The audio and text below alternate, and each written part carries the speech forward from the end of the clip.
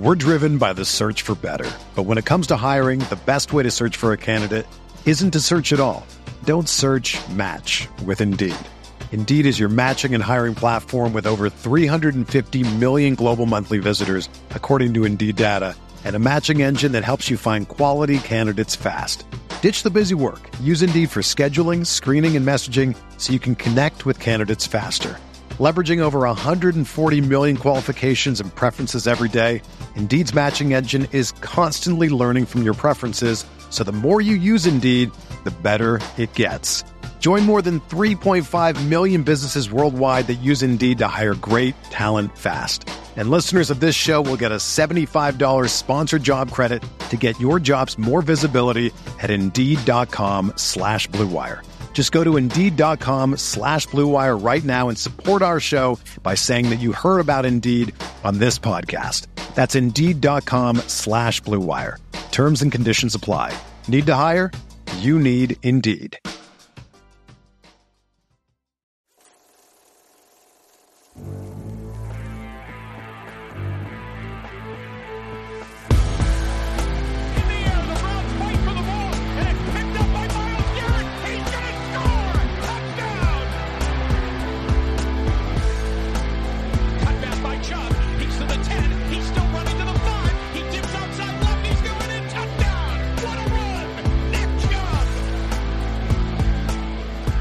Hey guys, welcome into the latest edition of the OBR Film Breakdown. It is your Friday, March 24th edition, which if it's Friday and I'm at my house, which I am, it means we're going to get an episode of Franchise Mode, which I love to do these every week because I get to talk about something other than the daily conversations that we have here on the Cleveland Browns. We tie it back to the Browns, but there's certainly a bit more discussion around the league I like to have, and that always involves Andrew Spayde. So Andrew, what's up, man? Thanks for joining. Hey, Jake, how you doing? Hanging in. It's been a whirlwind of a week, a lot of film, a lot of, I'm trying to catch up from a trip away, which I hate. I don't know, maybe I'm weird, but I don't love vacations because it makes me feel like I'm behind on things I need to do work-wise. Mm-hmm. I just get this general unease about work I have to do and things that need to be done. So I don't know. Like I said, I'm kind of weird, but nonetheless, caught back up a little bit here. Do you have any recommendations from where you went? Well, we went to Indianapolis because of, which is not so it's kind of like the Joakim Noah theory back in the day when he'd be like, who goes to Cleveland for vacation? Right. You don't really go to Indy very often, but it was close. And we had a friend of my wife was having her baby shower. So we just made a thing out of it. What's nice is that they have some great stuff for kids to do. So our two young ones, like the Children's Museum they have over there is really cool. Yeah. Very entertaining for them. And the Indianapolis Zoo was a good time. So there you go. If you ever meander over to Indy and you don't, have sports involved and you have kids, now you have something fun to do. So take that for what it's worth, Andrew. If you go to Indy, they have pretty cool malls and stuff like that too. But if you're into that sort of stuff, the only other time I went to Indy, I haven't been for the Combine, which I really want to go next year. But I went to the Big Ten championship game the year they played Wisconsin and had to knock TCU out by beating Wisconsin pretty thoroughly. I don't know, was that 2014? That was the year they won the national championship, sneaking in. Ohio State did, but I don't know. I can't remember. I think it was 2014, but that was fun. But a different experience downtown than kind of looking around at some other things in the city there. So, that's the Indianapolis summary for you. So take that and run with it. Listen, what we're going to do today is look at a couple things that relate to the Browns because we're always bringing our Browns perspective into this whole thing. But to me, I think, Andrew, what's interesting is framing some what if things went differently for the Browns, because the Deshaun Watson moment was such a pivotal moment in the Cleveland Browns history that it's not hard to see where they could be in the situation we're seeing a lot of these other teams in, right? So I think the one that stands out to me is who they just brought in with Elijah Moore and who they dealt with, which is the Jets. So I think the Jets, and as I talked to Scott Mason, who does Play Like a Jet the other day, just recording about Elijah and everything that went down there, I think from our side, we are kind of laughing at the Jets. Just, I cannot believe the Jets let go of Elijah Moore. Why would they do this? Sell low. They didn't even get that great. They gave up a pick, essentially, right, when they should have gathered. But what it smells like to me more than anything, Andrew, is that the whole thing about them getting Aaron Rodgers is tied to having as much assets there as possible. They don't really want to give up a first-round pick. Maybe I think they only have one first-round pick, but they really would try to do some other things creatively to get him. So what I got to thinking is we're all bashing the Jets. Even today, I said in a joking fashion, like, the Jets are going to regret this. I think that I really believe that. I think more is good. But the question would be, if you're a franchise who cannot figure out quarterback, the Jets perpetually cannot figure out quarterback. Now, Browns fans have sort of eased their way into thinking that they're above this when we were in that fracas forever. And we still need to see if Deshaun Watson is going to put us above that issue.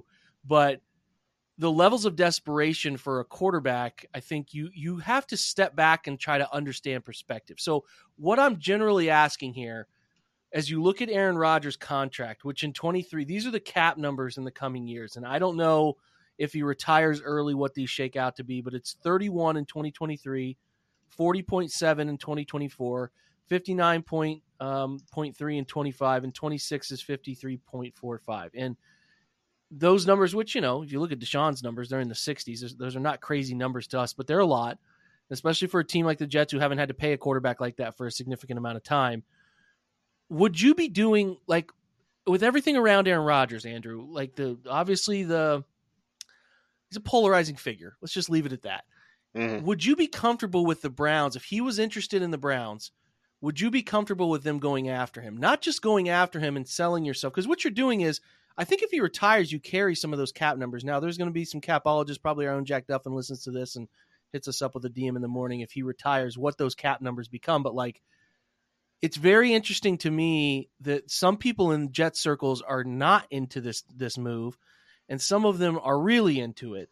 And I think it's a matter of what Aaron Rodgers is as a quarterback right now, how you view that, all the stuff he comes with. But, like, I'd be very curious if this were the Browns, because it's very possible it could have been. If they kept Baker Mayfield for one more year, and this offseason, we would be looking and trying to solve how do they figure out quarterback for a while here. And they would probably involve doing some creative things, like maybe with Elijah Moore. I don't know that the Browns have a wide receiver comparison. I think let's reel that back a second. In a world where they didn't get Deshaun Watson, Andrew, they probably would have drafted a wide receiver early, right? Yeah. Probably would have. I mean, I think most of the bigger names were gone in front of them. Mm-hmm. Drake London, Garrett Wilson, Olave were all gone in front of them, but they would have moved up. They would have known what they needed to do, in my opinion, and moved up and got one of them. I think the only one available would have been Treylon Burks, but I don't know how much in love with him they would have been. But there's not really a great wide receiver comparison here, because the Jets have Garrett Wilson. They have a one. But this is a really good young player. It's only going to be 23 this year. And the comparison I would probably say is like Jeremiah Owusu-Koramoah. It's ironically selected in the same second round as Elijah Moore. Now, the positional value is different, but that's the type of player you'd have to give up to go get a higher second round pick to move for Rodgers. So I guess there's a lot of moving parts here in this hypothetical world, but, like, do you think the Jets are doing the right thing here and chasing Rodgers with everything that comes with him? And would you have been comfortable with Cleveland doing the same thing? Because I, again, don't think it's crazy to think that they could have been in a similar position here. Yeah, I mean, it's a complicated thing, right? Because, the first thing I think is just necessary to acknowledge is that, like, a lot of us weren't really on board with them pursuing Watson. So, yeah, how do you weigh Deshaun Watson and the baggage that he brought to Cleveland versus Aaron Rodgers and the baggage that he would bring to Cleveland, and their different ages, and the different trade compensations? I mean, I would tend to believe that this front office, I'll say it this way, I don't think this front office would be interested in Aaron Rodgers. I don't think that they would be in this sweepstakes. I think the thing with the Jets is so strange because nobody else is in on it. The thing with Watson and why it got so weird was because it was an open bidding process between 4 or 5 different teams, and that pushed things to really a fever pitch with the contract. And the Jets and Rodgers thing, it's like if he doesn't go to New York, he probably retires at this point, I would guess. So it's such a different position, but I just can't see a scenario where the Browns, assuming that they came off of a season of Jacoby Brissett, as the full-time starter, were willing to give up significant assets for Aaron Rodgers in his current form. I think it would just put them in. I think it would put them in a really rough spot. But it's so hard to know because we're so used to thinking about the Browns as cap strapped, since the Watson deal. But in that scenario, obviously they really wouldn't be because they'd have rolled over, $40 million or something like that. And anyway, I think the point is that I don't think the team would do it. As far as me personally, I just think the problem with Rodgers is that he has given up, as far as I can tell, he's given up, a lot of his motivation, and seems like he has his fingers in some other pies, or his interests lie elsewhere than football these days. It seems like, and I guess you could try and sell like the revenge narrative, that the Packers are moving on from him and he feels like he's been mistreated, and so now he's going to try and go scorched earth on the league or whatever. But I have questions about his ability to do that with Nathaniel Hackett as offensive coordinator and Robert Saleh as head coach. Like, I just don't see the fit. Now, Rodgers coming to Cleveland with Stefanski, is that a better fit? Probably, but I'm not. I think that this season for the Jets is shaping up to be the Vince Young, Nnamdi Asomugha, 2011 Eagles, where they signed everybody that was available as a free calling agent. themselves a dream team. Exactly. Yeah. It feels like that with the Odell Beckham stuff swirling around the Jets, and then there was something about Ezekiel Elliott today. It's like they're putting together the 2016 All-Stars or whatever. It's like that's not really how you build a football team. So I'm skeptical about the whole thing. And I think that the Browns, if they hadn't ended up with Deshaun Watson, I truly believe would have found a different path to a long-term quarterback solution by now, so that they wouldn't even really have a path to Rodgers. And I think, whether that would have been through the draft, I know it was sort of a historically bad quarterback draft last year, or if there was some other trade out there that we aren't thinking of, or, maybe they end up with Matt Ryan in a more advantageous situation than the one he ended up with in Indianapolis. I mean, there's a half dozen different ways that could have gone last year. And the one thing I don't think is I don't think Aaron Rodgers was ever going to really be an option, just in the same way that I don't think Russell Wilson was going to be an option for them because of, where the player is on the age curve, basically, and how obsessed these guys are with age. I think it's fair. I think it's really fair. And it'd be a dream world. It'd be such a divide. And there's some of that stuff going on now. I only follow certain accounts from other teams, but I haven't dipped invested much time into Jets Twitter, but looking up reactions to what they did here with with Moore has brought me to more and more conversations and just seeing a lot of what people are thinking around the Rodgers deal. And I thought it would be pretty universal for them, given how good their defense was and how close you felt like they were.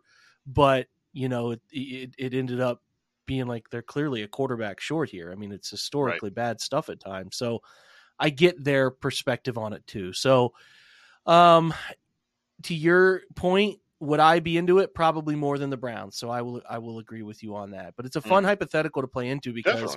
we could be in the midst of like you just said here of trying to figure this out, and they could still be playing that game, that uncomfortable game, because they played Jacoby Brissett for most of the year. It's not like Deshaun came in and they figured a bunch of stuff out and won a bunch of games here at the end of the year. Like, they would have probably been picking 12th. And again, a 4 quarterback draft, you're in a weird spot. So yeah. Well, and that's an interesting hypothetical. Really. Yeah. I mean, to me, that's what they would be doing. They would have been in line with the Panthers to get the Bears number 1 overall pick. I mean, that's where Browns fans would be right now, is we would be making homemade CJ Stroud jerseys right now. Be a lot of homemade CJ Stroud jerseys. Okay, well, listen, let's shift. There's the other team in the division is, I don't ever feel sorry for Baltimore, but it's weird right now. So, like the stuff around Lamar, he's constantly replying to stuff on Twitter. Mm-hmm. He's constantly paying attention to things that are, surrounding what people think of his situation. Today, in a really strange turn of events, Tom Pelissero comes out and says Ken Francis is a Florida man, and anytime it starts with Florida man, it's dangerous territory, Andrew. Who most recently was pitching a home fitness invention. So this came out before we saw – hold off on that. pitching a home fitness invention is what Pelissero says. I'm told he's now trying to negotiate a 9-figure contract with NFL teams who are being told they're not allowed to negotiate with him because he's not a certified agent. Lamar responds to that by saying, "Stop lying. That man never tried to negotiate for me," with 2 hysterically laughing emojis. Always love the emojis. So it continues where everything that comes out from an insider about Lamar, it is him saying, "That's not true. That's not how it is. I didn't get that contract offer." And then tonight, in an even weirder turn of events, we do get the business partner, Ken, and Lamar will be dropping the entire gym, which as I'm looking at this, it's interesting, right? You got a little cart here, got some weights you can take with you. Looks like you can pack a yoga mat and an iPad holder on there. And I don't know, I guess you could take this thing out and work out in the football field like Lamar is right now, or some lady is in a park or whatever. But I think Brad Stainbrook had said that it was like, I thought I was watching a 3 a.m. infomercial, which made me chuckle because I kind of see the point. I just think this is in a weird place. This whole thing with Baltimore is in a weird place. And if you were hosting Lamar, if Lamar was in Cleveland, he's your quarterback, he's done the things he has done, how would you feel? Would you feel comfortable with the Browns acting the way Baltimore is, which is a lot of hesitancy, and not giving in to some giant contract and trying to protect the franchise, so on and so forth? Or would you be ticked about the prospect here of losing? And it feels like he's going to play somewhere else. I know there are no offers. There's nothing concrete here, but it feels like they're at a point of no return. Yes. At least to me. And yes. Where would you be? Because imagine, Baltimore's been lucky. They had the run of Joe Flacco when he was competent for a while, but it's not like Baltimore's had great quarterbacks. It's not like they've had franchise success. Don't get it twisted, but they've not had great quarterbacks. So you get a great young quarterback doing unbelievable things early on, and then, it might be done after what is it? Is this year 5? After his 5th year. And I just would be curious if you think the Browns would do the same thing here. And would you, if they're doing that same thing we're seeing here, would you be upset about that, or would you understand where they're coming from? I'll be interested to hear what you say, because I feel pretty confident I know what they do. Yeah. Okay. So there's a lot. Yeah, there's a lot here. So off the top, that's the questions I ask. The ones that have a lot here. That's the only one. Off the top, the biggest thing that I think we can take away from this Lamar Jackson, situation, mess, whatever you want to say, is that it demonstrates the power, and I don't even want to say power. I want to say the value, the necessity to the current media ecosystem around the NFL of the agent, right? Because there is no narrative to any of this. It's all of it is very flabby and inconsistent, right? Different stories come out and then they get contradicted. Nobody has it's what we're going on 10 days of free agency, and nobody has written like a very well sourced piece about what is even going on.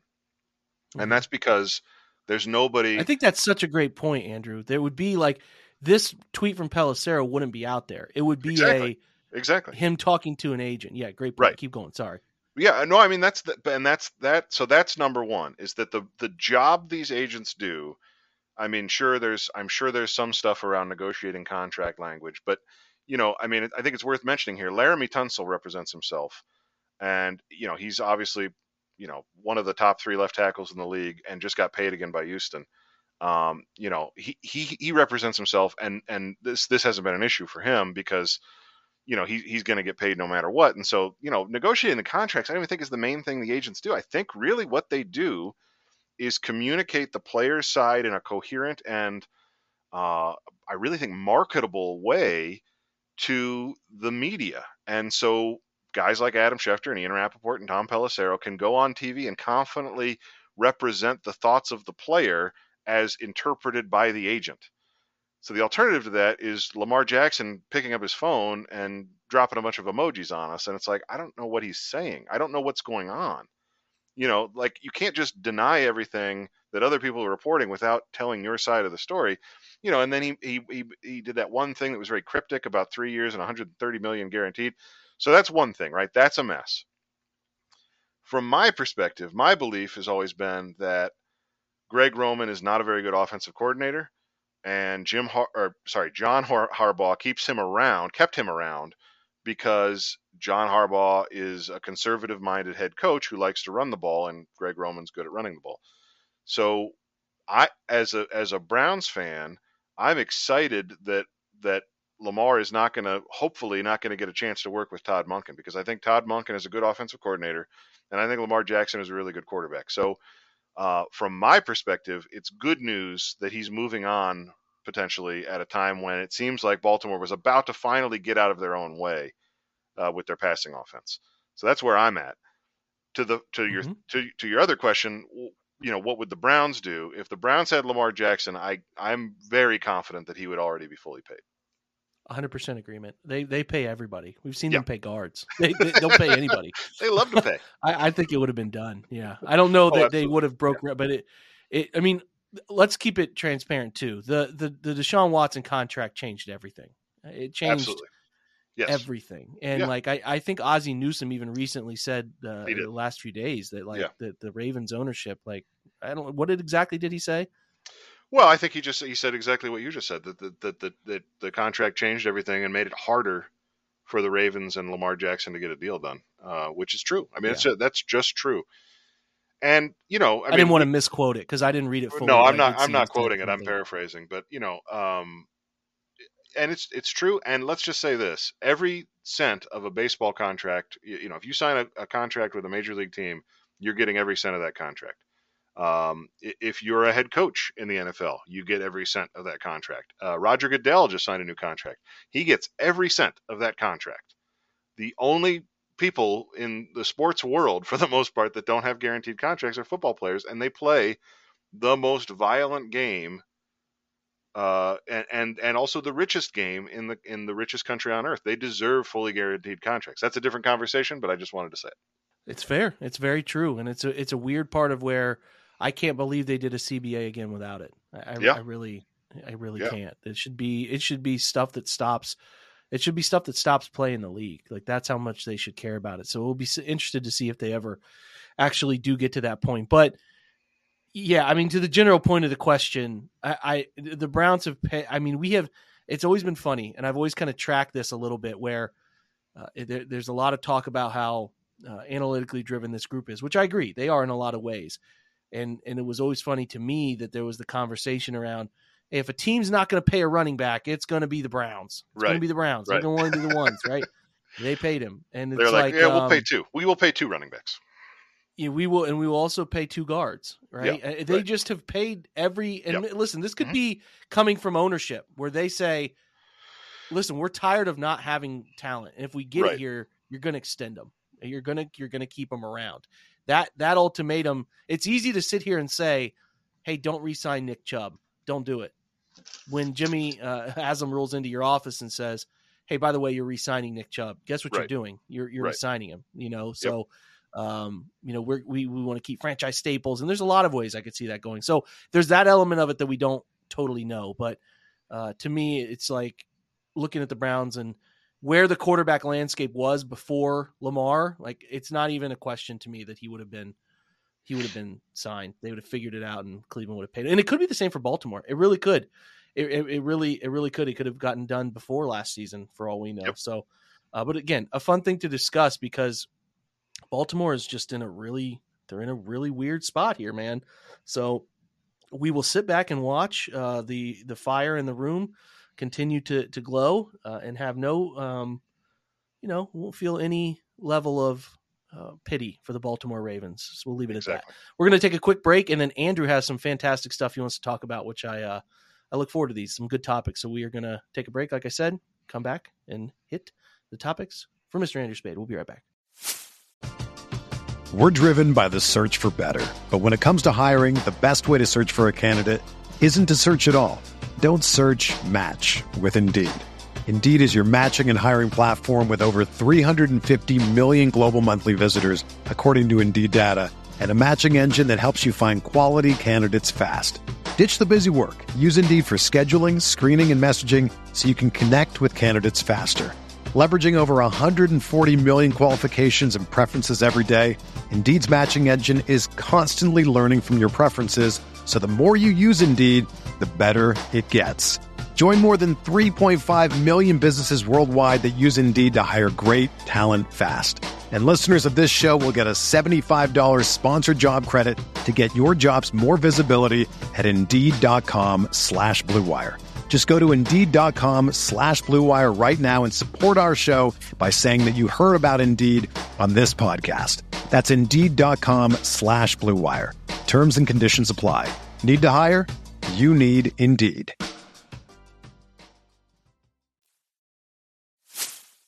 All right, Andrew, lay them on me. I think you got some good hypotheticals here, some good discussion points. I'll let you lead off and reel it in. Yeah, so this is a little bit more Brown centric, but it is still just talking about like how they have built this team, you know. So I think the first one, just with the Elijah Moore trade happening yesterday or 2 days ago now, I guess if this is Friday. I think it's just worth kind of talking for a moment about the options that they had for wide receiver this year. And how different the wide receiver landscape this year is compared to last year. And the way that the Browns sort of navigated a really weak group of wide receivers, both free agency and trade wise, to end up where they ended up. Because, I think that there were some other intriguing options. 2 weeks ago on this podcast, I talked up Cortland Sutton quite a bit. And then obviously there was a ton of smoke around Jerry Jeudy. So you got the two Broncos wide receivers. There was quite a bit. You were leading the Cortland Sutton fan club. Yeah, that wagon is in a ditch somewhere, and it's got that flag on it for the wrecker to come get it. So it's not drivable at this point. No. The DeAndre Hopkins thing was, that was the slam dunk back in January, right? Hopkins is definitely going to move on. And he's got this no trade clause, and then it's like, oh, actually that got voided because he got suspended, so now they can trade him to whoever they want, and that kind of waxed and waned a few times. Then there's the free agency class. Do they go after a guy like Jacoby Myers? Do they go after somebody that's more of a specific role, like Marquise Goodwin, who was rumored earlier this week, visited the Browns earlier this week, or Mecole Hardman, who signed with the Jets and the Browns simultaneously due to some Twitter screw ups, which is also funny, interesting, man. Considering that trade went down right after, right? Like that was a weird few hours. It was an extremely weird few hours that it was like, did the Mecole Hardman thing need to drop? Like, right. I don't understand. Right. Were the Jets waiting to get Mecole Hardman done to trade Elijah Moore? Cause that feels a little backwards to me, but there's a lot of questions about exactly what the Jets are doing. And we talked about those in the first segment. So I just wanted to talk briefly about how they landed where they landed, because I think, where they landed in my mind is they gave up relatively little, right? Not losing a pick, only moving back 32 spots. According to the analytics version of the draft chart, the equivalent of like a late 5th, early 6th rounder. So not giving up much at all, and getting a player who is, as you said, will play his year 23 season this fall. Has a great athletic profile and has produced despite a really questionable quarterback situation in New York.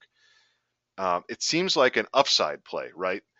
He is probably not ever going to be a number one, quote unquote, but he is going to be a player that consistently contributes, and at least for the next 2 years will consistently contribute at a level much higher than his salary, which is one of the things the Browns need to start finding. And I think it's not the same upside, or I should say, it's not the same ceiling of a Jerry Jeudy trade in terms of Jeudy has legit number one ability, but it is an upside trade insofar as if you get a guy who's young and cheap, the upside is he's with your team for another 8 years or so and becomes a really strong contributor and fills a role that this team has needed in terms of the shifty, quick guy. You've watched a lot of his film. Does that characterization seem fair for like who he is as a player? Yeah, he can do that stuff. He can do some of the gadget stuff, but he is every bit a good enough wide receiver. The route running stuff it's great, man. Yeah. It's really good. And among many other things, I think he does really well. He can line up in a bunch of different spots. So yeah, he's more than able to do a bunch of things that I think the Jets have left a lot of meat on the bone with what he can be. Mm-hmm. Yeah, and so it's it's interesting to me because they kind of chose last year it was Cooper, and it ended up being a heist in terms of draft compensation, but salary wise it was a big commitment, right? This is even sort of less of a commitment in terms of resources, right? They're not really out of, if this doesn't work, they're not really out of pocket much. So they haven't Hmm. really committed to this player in a significant way, but they have given themselves a lot of upside in terms of if this hits, they're really well positioned. So I think I guess what I'm trying to say is that it's kind of it's a roll of the dice that allows them, if he hits this year, I think you got to feel pretty good about letting Donovan Peoples-Jones walk in free agency next year, right? I thought so. I mean, I thought it. Let me put it this way: I think Jack Duffin laid it out yesterday on the pod that he thinks that they could bring him back. Yeah, no, I know he does. Because Yeah, of the $1 million salary. Like, right. I would be interested. I think this year will tell the tale there. Yeah, Where you would in theory, it depends on when Donovan gets paid and how much he wants to get paid. Because if they're going to play more 11 personnel, like Donovan's not going to get as many targets as he right. has been, Exactly. and I think he's got a chance to have one of his worst years of the last 2 years Hmm. leading up to his free agency, and that's why I think if there's like a $7 million figure out there for him, he might be interested in taking it. Right. So I mean, like, I don't know if it's cheap. If it gets to 11, 12, I'm not really crazy about that. But Correct. Yeah. I mean, listen, what more does more than anything else, ironically, is he gives them options, right? Where Yes. we all Exactly. thought that almost no matter what, if they went out and signed somebody that had a lot of continuing cap down the line, Cooks, Hopkins, whoever, Hmm. you couldn't keep Cooper. You were kind of putting an end date on his time in Cleveland, and you were putting a expiration on what you could spend on a next deal for Donovan Peoples-Jones. So he just, again, I think you've said it, but he gives them flexibility to see what decision Right. they can make without forcing anything, Right. and that Right. is invaluable to them. Right. Yeah. That The path that contract is I kind of exceptional. see, Go ahead. the path that I see is that Moore being that solid number two then allows you to use the flexibility that you have with DPJ becoming free and then Cooper's contract being, no guaranteed money, so you can move that around if you need to, is that it does allow them the possibility of pursuing another like high end wide receiver if one were to become available, right? I mean, and it's the same old conversation of, you never know, but there's a world in which T. Higgins is a free agent next year, right? And that Mm-hmm. combination, then you could move on from Donovan Peoples-Jones, bring in somebody like that, and then because the size of that contract would be so large, you probably would have to move on from Cooper too. But I think, like you said, it's really a flexibility move, and it fixes the problem for this year of having more wide receiver depth while giving them options to fix the wide receiver position long term. Because I still don't think, if you're not sold on Donovan Peoples-Jones, then the position still really isn't fixed because of where Cooper's at in his career and contract, and then so it's an interesting, I think it's an interesting solution that also invites questions for the long term future of the position. But it's possible I could be overthinking it. No, I don't think you're overthinking it because I think there's a lot to think about. Like Yeah. there's a lot of directions that room can go. So I don't know how in they were on Jerry Jeudy. I don't know. They might have been more in than we're led to understand. Ben Albright, who's the only one kind of leading the charge there, Hmm. he could have been off. There could have been a huge gap between what the Browns were willing to give for him and what the Broncos were willing to take or whatever. Like, I still think the Broncos giving him up would have been kind of crazy. And but to Agreed. me, I don't think Jerry Jeudy is that much better than Elijah Moore. I to your point about, I think his maximum, and Brad just asked me this on the OBR's Twitch, is like, I see 1,000-yard receiver and Okay. some change at times. Great. I really do. Great. And I think I see a version of Brandon Cooks. But Yeah. again, it's all about where you put him and how many targets you get and what kind of passing Mhm. offense is it. And Jerry Jeudy has that ability too, beyond some. I think Jerry Judy's fun, but like the gap isn't so wide that I Yeah. would be, so Right. upset, right? I Right. just think that like the Browns probably were interested in Jerry Jeudy. They really were. But when they're looking at this situation, I personally think this. I think the Jets were chasing 98. I think they were chasing it. And the Browns were probably pretty interested on it, but didn't want to give it up because they knew they weren't getting 42 straight up. But then the Browns came back to them with an answer because I think they wanted him. And they said, hey, man, we'll actually give you 42, but you got to give up 74 and Elijah to come back to us. And then the Jets, who are just trying to gather things for this Aaron Rodgers potential situation, we got to take it. So I think the wide receiver market, I'm glad that, and I think that we were on path with getting an older receiver. You know, Hopkins is going to help you. And if he goes to the Bills, he's going to help them too. Yes. But you got to look at the Bills. The Bills are in a really ugly offensive line situation. And at some point, they're going to figure that out and pay people and so on. Like the Browns have a lot of these chess pieces on offense in place. They really had to go get a young receiver. And that's why I was kind of the point I was making about desperation at the position a week ago is like they were going to be calculated. They weren't going to go out and sign Jacoby Myers or something. They were going to be calculated about the right cheap deal. And Jerry Jeudy's nice because he has a 5th-year option, and that would have been nice for that situation. But you got to remember that he has 2 years left and Moore has 2 years left. And like, I don't know. I can't sit here and say I know that one was preferred over the other, but I personally just don't think the gap is that wide. He's bigger. Right. The thing you like about Jerry Jeudy is he's bigger. He's a bigger body. He does some of those big body things that wide receivers can do, and he's a nice route runner as well, but he's got focus drop issues. He's had drop issues, not bad, but they're there. He has some of them, and some of that stuff can balance itself out. Like I think that there's a chance that despite the size discrepancy between the two, that the Browns fans just like Elijah Moore more. I can kind of keep saying the more and more thing, but yeah, you're doing great. He catches the football. He plays hard. He is very, very twitchy. He can go get it downfield. He'll break tackles. I just feel really optimistic that it's going to work out. And I've kind of felt that way this offseason, and I've been really nervous about people being of the thought that like I'm too optimistic. I'm too, I like Okoronkwo too much or Thornhill too much, and I just don't think that's the case, man. Right. I think these guys fit the needs, the specific things these guys need, and they're the right time. And I've been encouraged by a lot of smart football people that are around the NFL who evaluate the entire league saying the similar things. So I like Moore a lot, man. I certainly see where people would box score, have hesitancy. But and it's not to say it all works out and he has 1,000-yard season or two, but I think the potential's there. And that's probably what they're saying to themselves. Yep. If we get this guy away from this quarterback situation he's dealing with in New York, get him into the right route concepts consistently, we get him close to 100 targets.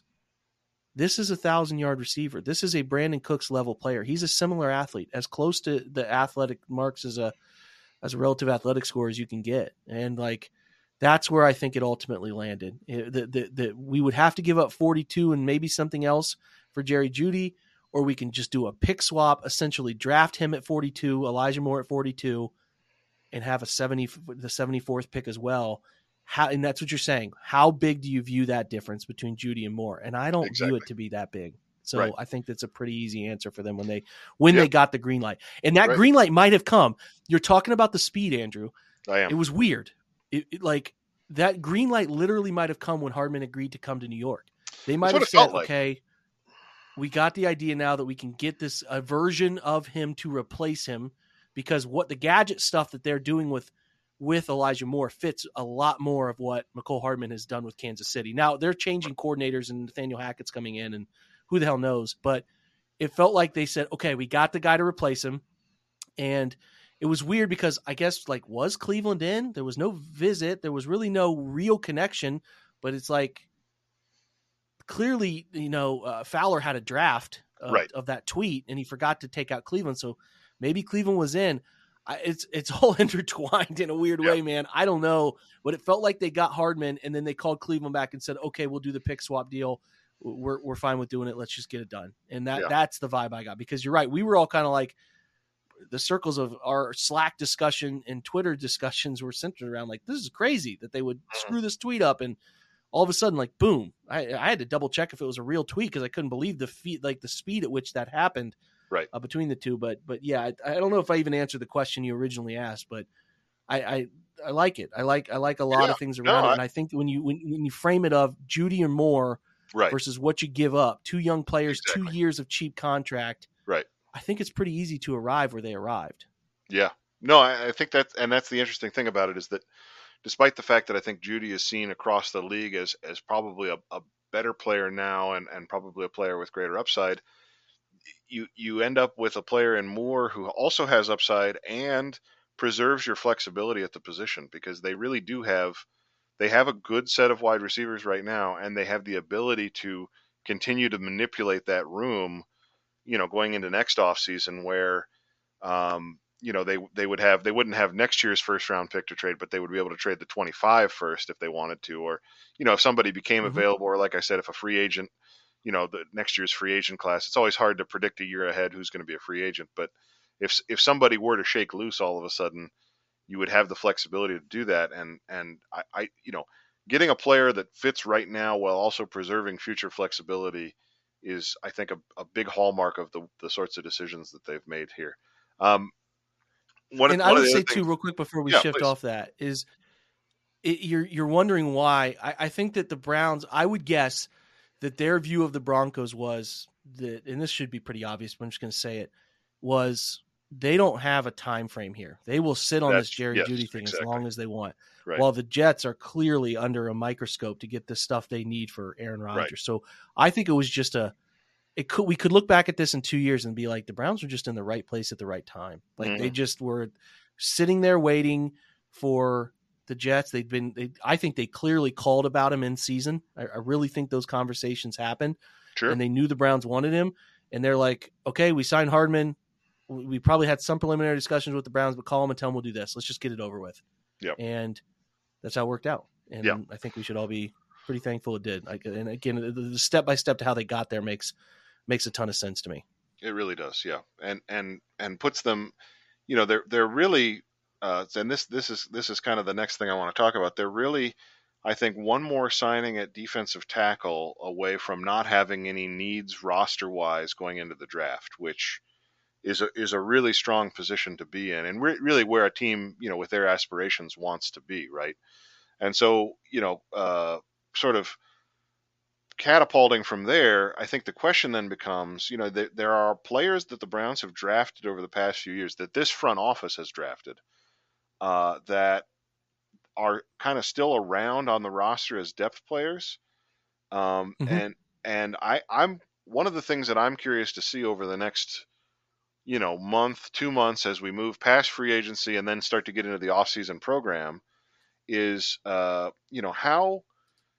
do they see those players? Do they see, for example, I mean, the guy that gets beat up the most is Jordan Elliott, right? But another player that's in that same conversation is Jacob Phillips, and beyond him, is the entire conversation about who Anthony Schwartz is at this point, or Harrison Bryant, or I mean, and this is a stranger one, but how they see the cornerback room with Martin Emerson and Greg Newsome. I think one of the things that you mentioned, talking about not wanting to be too optimistic, not wanting to come across as too optimistic about Okoronkwo's fit or Elijah Moore's fit. Part of that is that you can, when you watch tape when they're coming in, they can be exactly what you, and it's the John Johnson problem, right? You can see all the things that John Johnson does well, and then September rolls around and Joe Woods does none of them, right? And it's like, well, I wouldn't have been as excited about this signing if I had known that Joe Woods was going to refuse to use John Johnson the way that he's supposed to be used. So Yeah. uh, I have a similar question about some of these, Browns drafted players who are on the roster and should be contributors, should be depth pieces. But my question is essentially, can the Browns afford to trust these guys as depth pieces, that the new defensive coaching staff will be able to utilize them in a different manner that will make them useful players, or do they need to continue to push these guys kind of off the roster? I mean, you see it at defensive tackle a little bit, right? They signed 3. I mean, Tomlinson is the big name, but they also signed Maurice Hurst and Tristan Hill. If they keep those 3 guys plus Perry and Winfrey, that's the room, right? And so there's no more room for Elliott or Togiai in that conversation probably. So it's one of the things that I'm interested to watch is how much more competition do they want to add to try and push some of these guys to a point where they're truly, on the way to being cut. And I know it's a case by case, player to player, but I do think it's one of the interesting conversations about as they finish this roster, how aggressive or how I guess how satisfied are they with these guys playing a role this year? That's a great. The defensive side of the ball is the one that's most interesting to me. Exactly. Like we will write off a bunch of people who we've just been tired of watching, but who knows? Like, for example, to me, who knows how Jim Schwartz feels about Jacob Phillips? He might love what he's seen on film from him, and he's just like, I got to get that guy healthy. I can make it work. There's some of that mystery. Now, I do think that they are going to continue to churn the bottom of the roster now in a way that is more meaningful players. Like the signing, here's examples that I'm seeing early examples of. Yeah, we like some of our drafted guys, but we're going to swing for people that we think can make a bigger impact. Jordan Akins, right? They could have been very happy with just is it Akins or Atkins? It's probably Atkins. There's no T, but I don't know. I think should it's probably learn how Akins. to pronounce his name. Might be Akins. But that's an example of like they could have just rolled into the draft with Harrison Bryant and just said, okay, we're going to run out his rookie deal, and that's that. But they didn't. And, like, to me, there's other signs. The Mike Ford signing at corner. Not that they are going to release any of their guys, but, like, there's just the Adams at linebacker. Was it Matthew Adams, I think? Yes. So, like, I think that they're going to continue to challenge these guys that they have drafted in a way that they weren't doing before because they know that the depth needs to be better.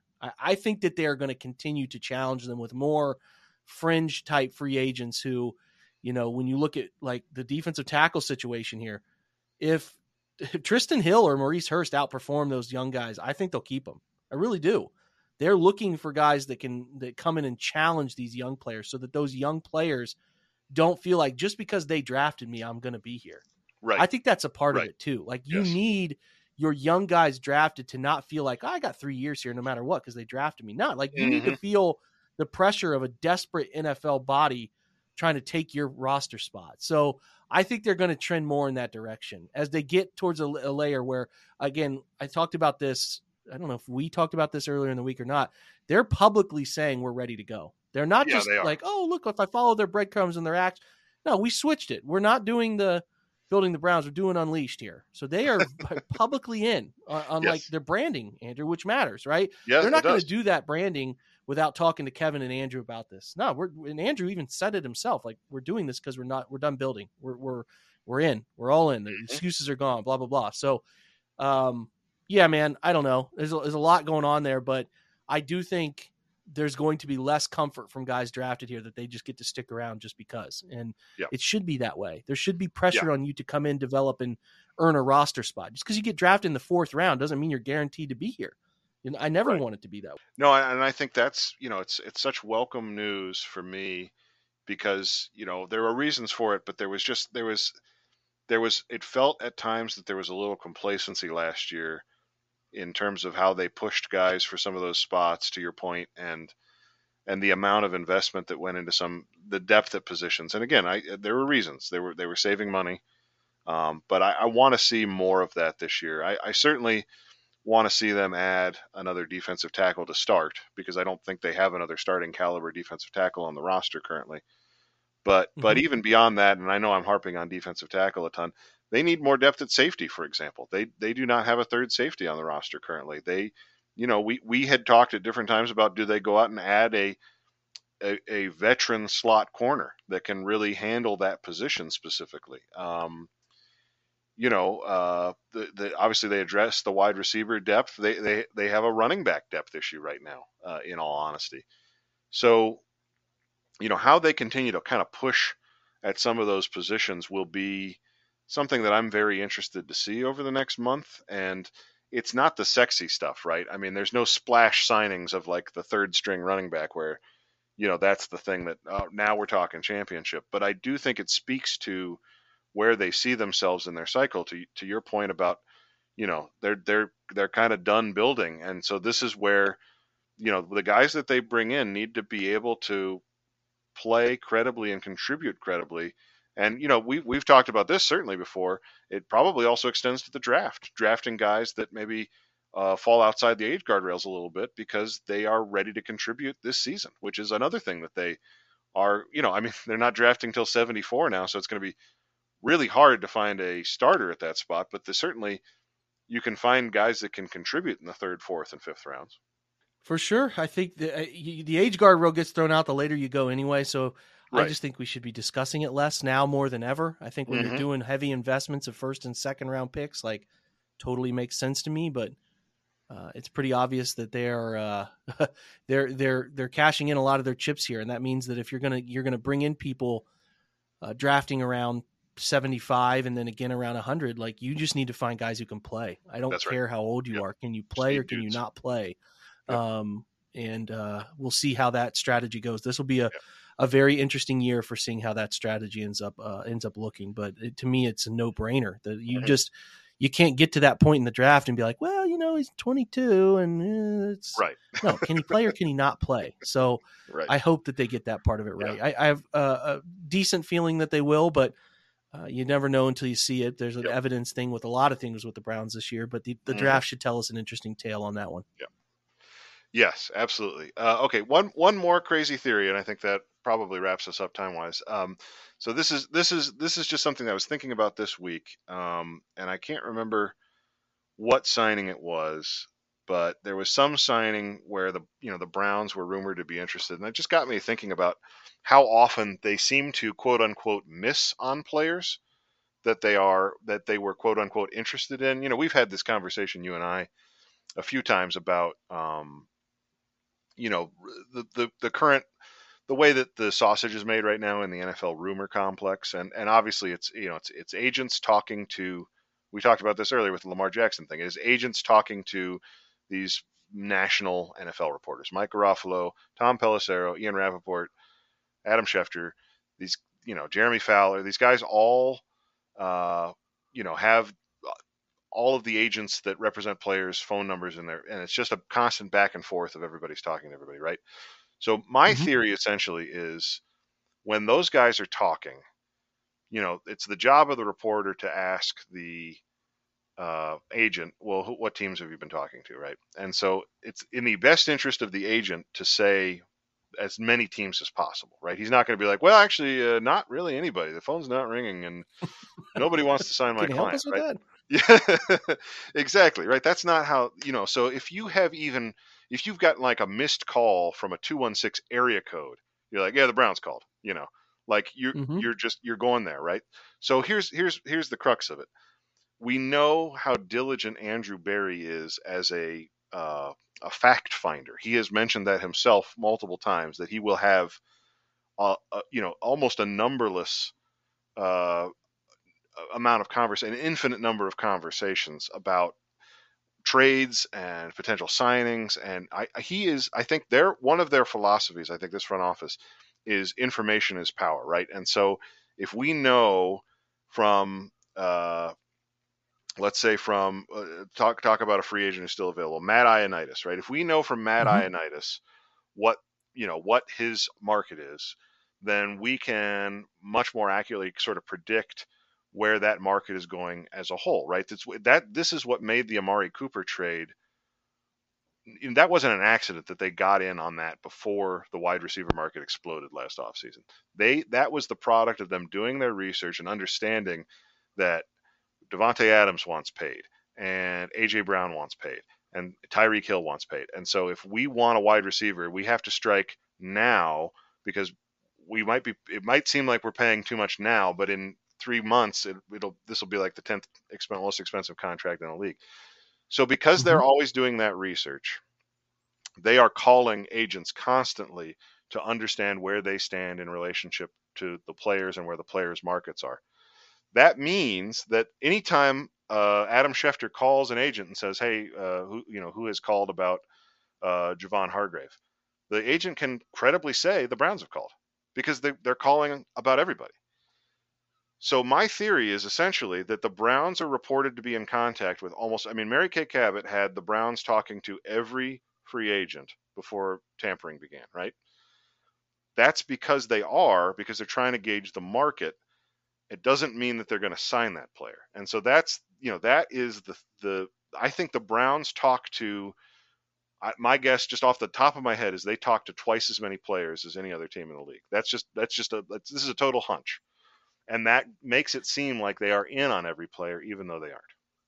That is, listen, that's really well articulated. I almost like the phrase of no notes. I'm almost there. I think you might be right. I think, listen, it's weird to me that there was no connection between McCole Hardman, and it would be weird to me that the Browns would, to your point, it would be weird to me. I think he's the perfect example. It would be weird for me to think that the Browns were waiting on McCole Hardman's decision to pull the trigger on the Jets deal. I don't think so. I think the Browns probably gauged his market at some point. Exactly. And then when he was asked, because McCole Hardman's market is moving slowly, hasn't gotten a good deal, no good offer. Who have you talked to? Well, we talked to Baltimore a little bit. We talked to Cleveland. Cleveland called. And then Fowler's like, okay, I know all these teams. I got drafts made for all these teams that they just mentioned. Right. Cleveland being one of them. I don't think that's the case. I don't think Cleveland was ever interested in McCole Hardman. They shouldn't be. But because if they were and they missed out, there wouldn't be some quick plan to come together for Elijah Moore. There really wouldn't. So I think you're right. I think that that when those who are reaching out to agents are reaching out, I think that there is definitely a connection between Cleveland checked in. Right. And they probably are. They probably are gauging a bunch of markets to figure out what does your client want? What's his value? Yeah, they should. And I would not to say other teams aren't doing it, but if the Browns are kind of out in front of that, it's pretty fun to think about. But I certainly do think, man, they are investigating things often. Put it that way. And the deal for, I think they're putting in a lot of work. The deal for Dalvin Tomlinson happening at near midnight, I am not surprised by that. Right. I think they're putting in a lot of work and trying to figure out things. So we're going to leave this podcast with the idea that the Browns are smarter than everyone else on this one. But again, they really could be doing some of this that you're talking about and calling more players and more agents than a lot of other teams are, because they are interested in figuring out values. And if this player's at that value, which teams would be interested in that? And is that team going to get, then move off of that player because of it, kind of thing. So, yeah, man, fun theory. I think there's legs to that. Yeah. I think like an old school GM, like a John Dorsey type would say, well, why the hell would I call some tackle? We don't need a tackle. I'm not going to call his agent. I'm not going to check in on that player. I think it's a different way of seeing it, that I think that they believe that if they can get enough information, they can predict or understand where things are going a lot of the time. Not all the time, right? Nobody's perfect in the prediction world, but if you have more information, you have a better chance of being able to predict where things are going and kind of be that step ahead so that you understand something. For example, the McCole Hardman thing. If he's about to sign with the Jets, then you have already laid the groundwork for that trade, because it's like, well, you guys can't keep 8 wide receivers. So, we want to do this pick swap or what? Yeah, they talk about that all the time too. Right. You mentioned a phrase there, having information. That's a huge thing that Andrew and Kevin are always talking about. More information at our fingertips, having information. And I don't think that's phony. I think they do operate that way, and I would not be surprised. Listen, it hasn't yielded itself into wins on the field like we'd hope, but I do think they're doing a bunch of smart things in that front office. I really do. Now, ironically, this is a franchise mode discussion for us down the line at some point. The pressure is squarely on Kevin Stefanski. And, right. Yep. Again, not even going to get into that in any way, shape, or form here. Like I said, you and I will talk about that later, but I think that the front office is doing some really good stuff. I'll just leave it at that. Again, those are bigger, longer discussions to have down the line, but they're doing a great job. Listen, we're going to wrap this up. It's been a long pod, but I again, a ton of great topics and hypotheticals across the NFL, and tying them back to your Cleveland Browns are laid out here. I have more fun with franchise mode than any other pod of the week, Andrew. So always appreciate you, man. It's a pleasure, Jake. Have a good night. For Andrew, for me, for the OBR staff, again, check out the Elijah Moore content. We have a bunch of analytics stuff up on him. We have contract details. Mike Ford were released, and then the one for Matthew Adams, the linebacker the Browns signed from the Bears. And Fred Greetham wrote up a lot of the quotes from Elijah Moore's intro press conference if you're interested in some of the things he had to say about his time with the Jets and how excited he is to be in Cleveland. So check all of that out. And another day of good content coming for you on Friday. So again, have a great Friday, guys. I'll be back for another Saturday episode with a quick mock draft and some other thoughts. Until then, have a great night. Well, I guess a great day when you'd be listening to this. Have a great day and go Browns.